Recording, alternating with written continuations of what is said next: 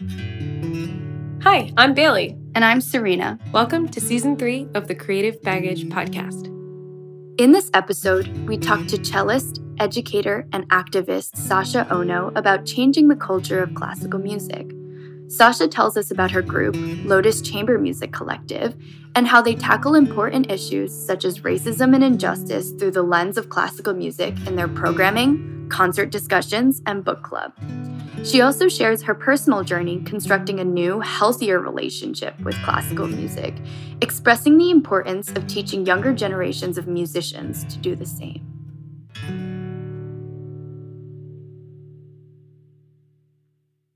Hi, my name is Sasha Ono. I am a cellist and a music educator in New York City. I'm also the founder and cellist in Lotus Chamber Music Collective. The main part of the collective is a string quartet, and we are really passionate about community building, and highlighting historically marginalized people as composers and performers. You invited me to the Lotus Chamber Collective book club. So I think that's such a great idea. And I love that the collective isn't just playing music, even though that's a huge part of it, that you have created an extra component for people to learn more. So I was wondering if you could tell us about how that came about and maybe other initiatives that you might be doing that are similar. Yeah. So the book club itself came about during the pandemic, and it really came about over the summer of 2020 after the killing of George Floyd. And we were like, well, we can't make music. We can't, play concerts really to bring awareness to this. And we were really struggling with what can we do as artists and as musicians and just as people existing who have so many questions and who are just seeing so many questions brought up online too. I think a big part was we're all really struggling with social media. Mm-hmm. Just seeing so many, I think everybody was in just a heightened state of emotion, regardless of how you're coming into the conversation. There's just such a high level of emotion that there was no real conversation and no, at least visible space for us to ask questions. And for me, I was thinking, wouldn't it be great to have a space where people can be comfortable enough to ask the questions they need to ask in order to learn more? And that I felt was the way that we could really move forward in dialogue and really listen to what people's concerns were, people's questions, and people's experiences were, without so much fear of okay, I'm putting this in maybe a clumsy text into social media and then it gets interpreted in XYZ ways, and it just look back later, it's oh, I have 1,001 comments, or whatever it is.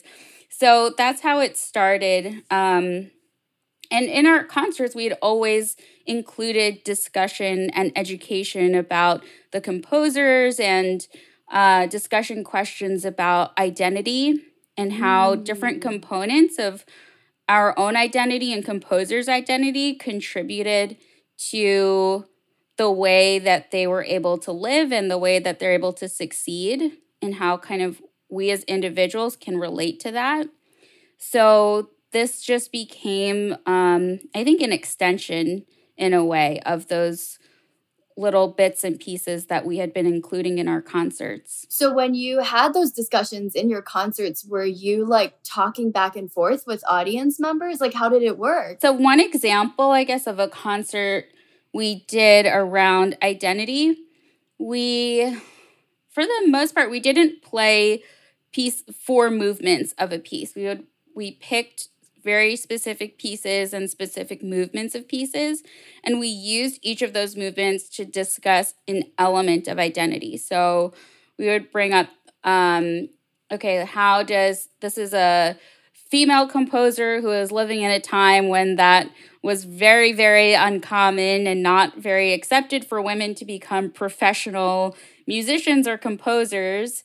And that, whether she wanted it to or not, her gender played a role in her success in her every part of her life. And so we had these postcards that people could write on. Oh. So we would kind of ask that question, and people would respond on the postcard. And then during intermission, we had a space where people could hang up their cards and their responses. And then during intermission, we had time to read some of the cards and things like that. So that was one way we tried to do that. That is so cool. I love it. I'm already so inspired. I love, first off, how you're using like chamber music and this format in such a creative way. But even more than that, what I love is the community education aspect and the creativity and just the warmth of that kind of environment is so important. And I've been thinking about this a lot lately, ironically, about how, as much as I love social media and I'm very grateful for the power that it's had to educate myself and others, like it, to me, it's not education in its best form. And I love to see things like a book club in a space where people are more free to speak to each other. I mean, I think even Clubhouse has generated that kind of environment where it's less of like keyboard warrior stuff. And just a space for people to be and to educate in a way that's not only like accurate, respectful, and like wonderful, but also like fun, inviting, and artistic. So yeah, the connectivity really Yeah. makes it. And I think we talk a lot in classical music about how to boost audience engagement and how to be more interactive, because nowadays like people don't want to just sit there for 2 hours and listen. Like they want to be participating and doing something, and maybe adding visual elements or adding other tie-ins to just the music. And so like I'm wondering actually what your demographic of audience is, because having that ability to just participate, I'm sure, makes people a lot more satisfied with like a concert going experience. Yeah, and that's been, I mean, some of our audience is dependent on the venues we go to. And that's just, I think that's just kind of the nature of being in classical music. A lot of it is, especially in chamber music, you go to a venue or a music festival hires you to play a concert for them, and you're kind of tapping into their audience in a way. And so that, in some ways, in those spaces, our audience are set.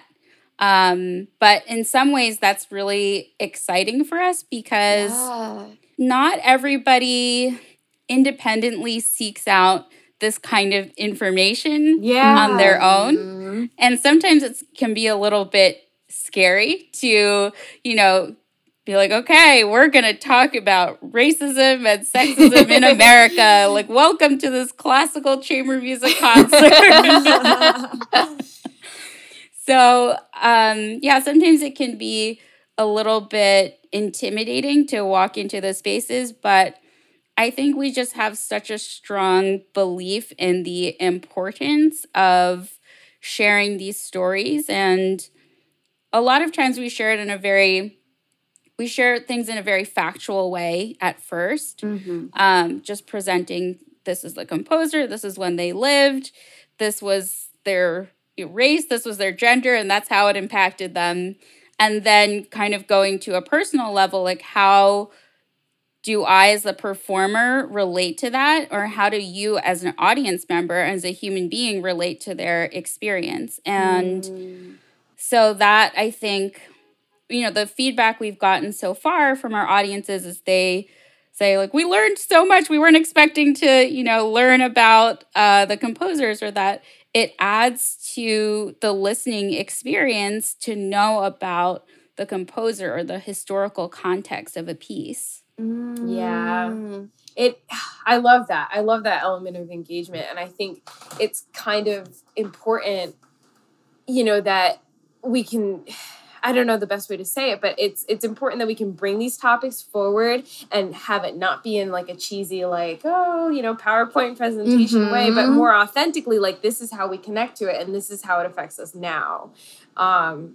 I just love it. I think that's so cool. Yeah, and I think that kind of back and forth, like we were talking about with Clubhouse and with talking to people in person or talking to each other in a book club, is that there is room for error. And I think what happens a lot on like type-based platforms is that you have all this time to craft what you're going to say.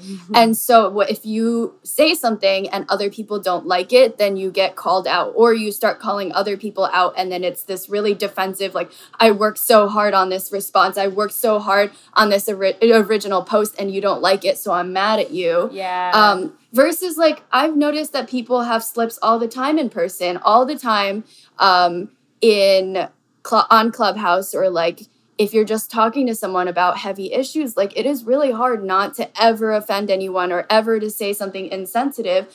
But there's so much more room for people to be like, hey, I understand what you mean, but maybe don't say it this way. Or like, let's keep talking about this so that we can really get down to the bottom of what is causing all of us to feel the ways that we do.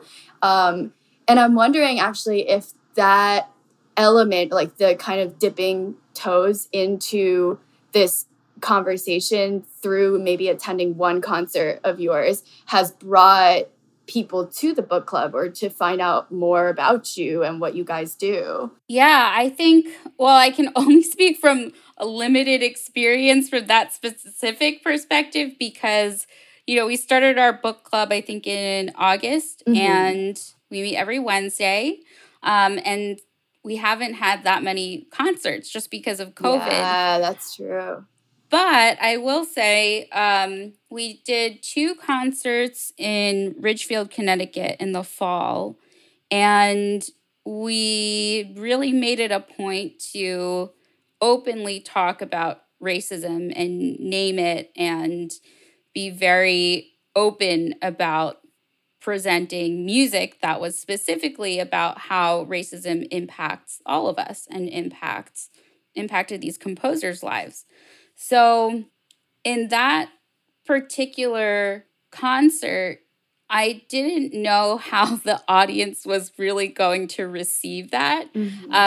For some context, where we were was a really wonderful artsy town, but I believe it's over 80% white in demographic. So I just wasn't sure how it was going to be received. But that concert, we did a virtual concert that was for a community in Arizona. And then we more recently had our Lift Music fundraiser.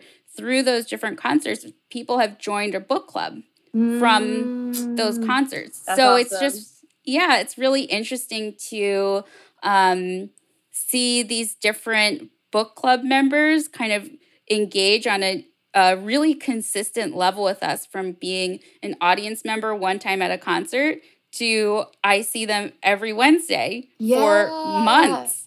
I was so surprised because I've popped in a few times and I've really, really enjoyed it.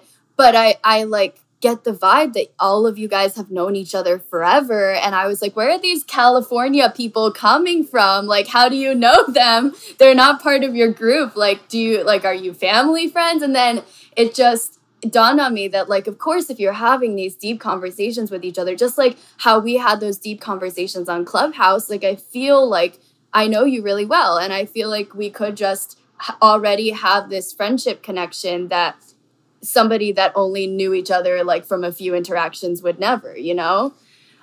So I think that part of it is so beautiful in terms of just, it doesn't even have to be like the music isn't the core of it almost, but the music is what facilitated everything coming together in that way. Yeah, and I think that's successful community building right there.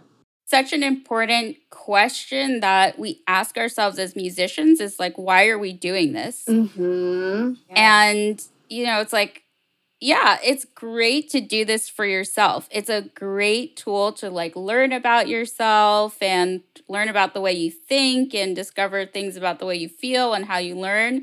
And then at some point, it's like, is this just for me? Or is there something else that I'm doing? You know, and even a lot of performing can really become about you. Mm-hmm.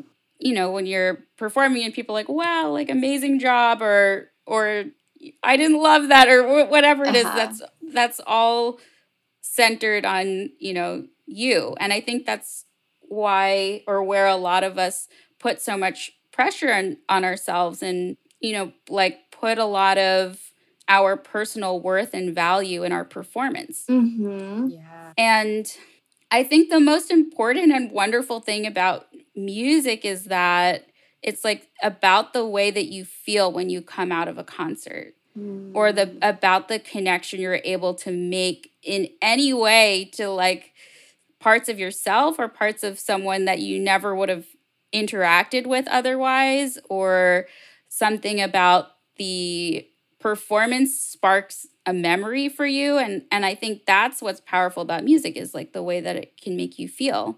And then for us, we're like, how can we go even beyond that? Yeah.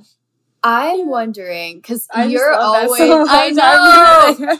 I think that you're so inspiring, because every time we talk to you, you have resources, you have action items, you have things that people can like tangibly do to help with this idea that like music's worth isn't just there and laid out for you, right? Like it maybe doesn't, I don't know. And I've struggled with this question, like, is just playing music for the sake of music inherently anything?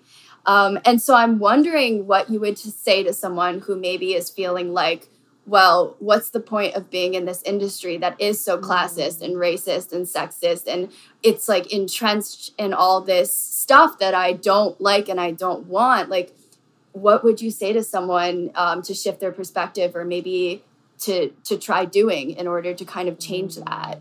I think that's a great place to be. It's a hard place to be. It's a really hard place to be, especially if you've invested a lot of time and a lot of money into training to be a musician. And then you step back and you say, wait a second.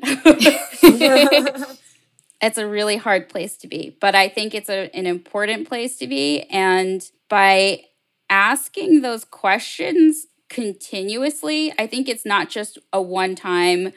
I asked myself why I want to do this, and I thought about how, you know, this is inherently a racist and classist system that I am now a part of. I think it's something I find I have to continuously ask myself. And that, I think, is what will give you direction, is just keep asking yourself why you're doing what you're doing. And then keep seeking answers actively. Like, wait, how is this system racist and classist? Like, what happened before? What's happening now? What do I want it to look like in the future? Is this the right space for me to be to make the change I want to make? Do I have to be in a different space? You know, like, who are the people I know who can help me? Or who are the people that are already doing some of the work that I can ask these questions to? I think, you know, just keep asking questions. Don't ever stop asking why you're doing what you're doing. I love that. I feel like we kind of make this assumption that like once you choose to do music for college, it's over and it's a given that that's the choice that you've made, and you just questioned it one time before you majored and you signed up for the school that you're going to.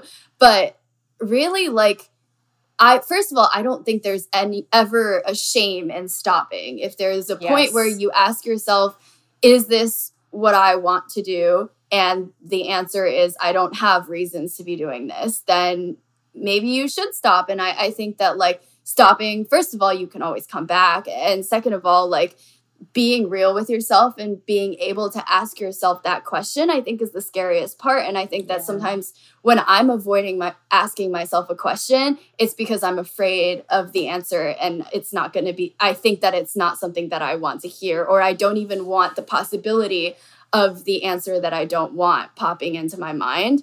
But it's always a good thing to question what you're doing, because if you don't, you have to have good reasons for anything that you do. Yeah, and I think importantly, it helps us stay fueled on the never-ending fire that we have to burn, because we all know that as classical musicians, there's not a point, even, past graduation, you're not going to get more diplomas unless you want to. There's no point when somebody looks at you and says, you're finished growing. Like you have gotten as good as you'll ever be, and so asking ourselves those questions, I think, helps us kind of add gasoline when we're feeling like, oh my God, I'm going to do this forever and there's no end.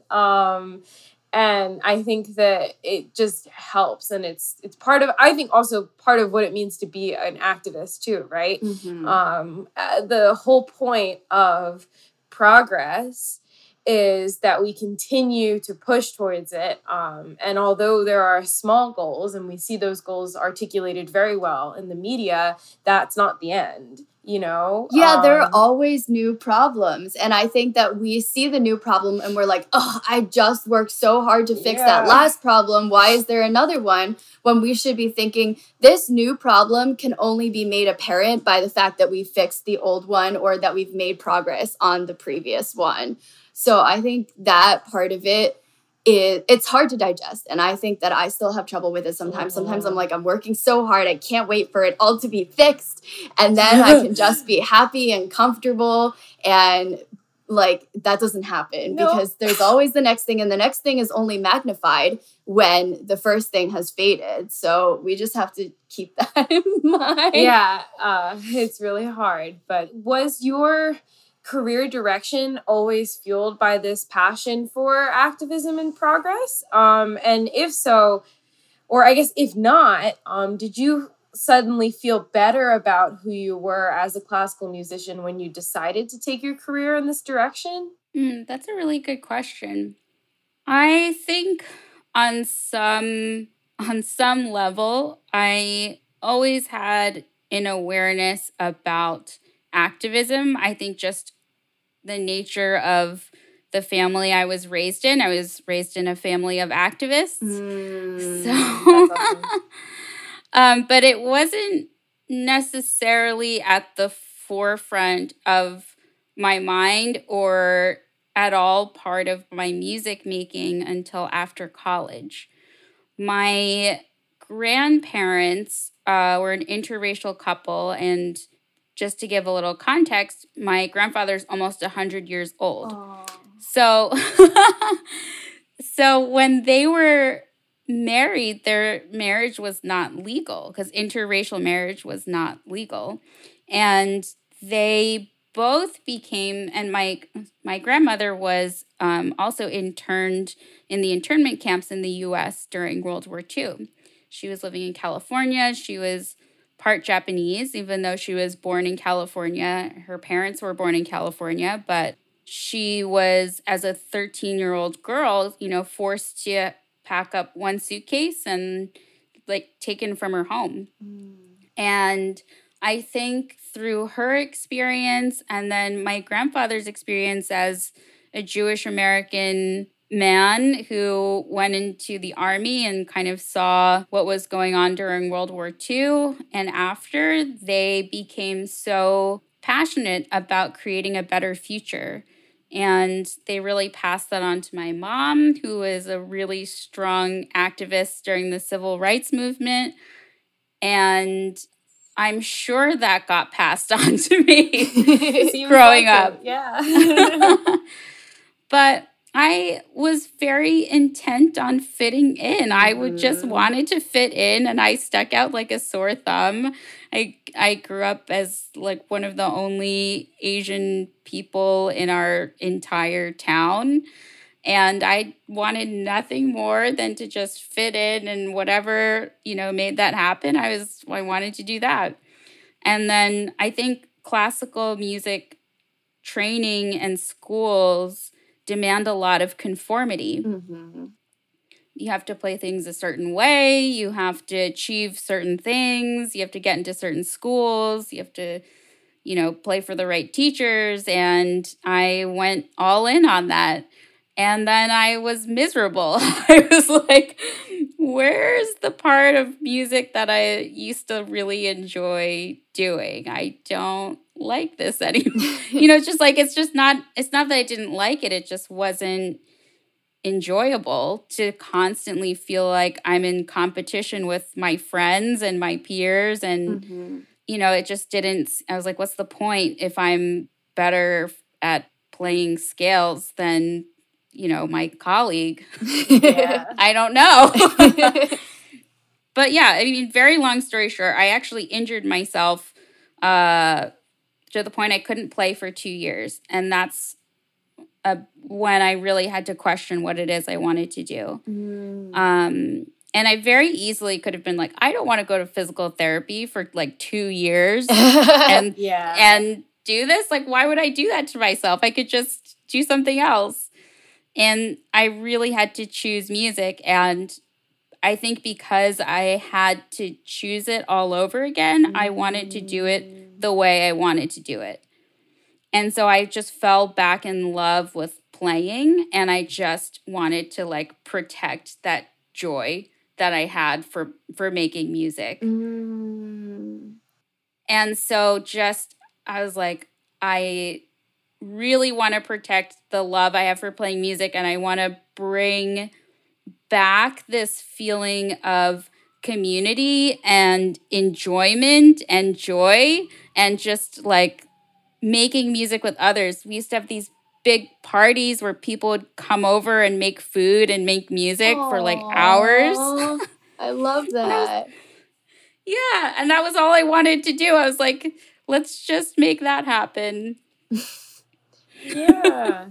Oh, I identify with that a lot. Yeah. I'm wondering, so during that time when you couldn't play and you were actively making a choice to recover and be able to play again, like what did you do to stay connected to the music and to what, and I guess like what did you do to kind of have yourself reflect in the way to come to this like really strong conclusion of what you wanted? Well, I'll say the first thing is that it was really, really hard. Yeah. I think anyone who's had any kind of like physical impairment or injury in not be able to do the thing that you think you're supposed to do, that you're really invested in, it's just it's really depressing. And it's really hard. But I think I didn't want to admit it for a long time. I didn't want to admit how like badly I was injured. And at first I just kept trying to play. That's all I wanted to do. And eventually my physical therapist told me, she was like, if you don't take your physical therapy seriously, you can't even really tie your shoes right now. You're going to have to get like a rib removed and then maybe not even be able to like do very much. And I was like, okay, I'll take it seriously. But I just thought that what's really most important for me is that I want to become happy with the way I'm living my life. And some of that came from a resentment towards how stiff and like unwelcoming sometimes the classical music community can be. And I just didn't want myself or anyone else feel like they had to be in that environment in order to be a musician or in order to connect with classical music. Because I was like, I fell in love with classical music way before I got into this environment. And it almost made me love it less to be in an environment that felt so just, I don't know, devoid of like oxygen. Yeah, that's a great descriptor. So I think that also contributed to me being a music educator, is that I wanted to give that experience to students, for students to feel like they had the freedom to really be themselves and the tools not to get injured like I got injured. and just to feel like you can change someone else's experience with classical music and change your own experience with it. If you like what you hear, please subscribe, leave us a review, and consider becoming a monthly donor. You can also follow us on Instagram at creative.baggage and check out our website, creativebaggagepodcast.com.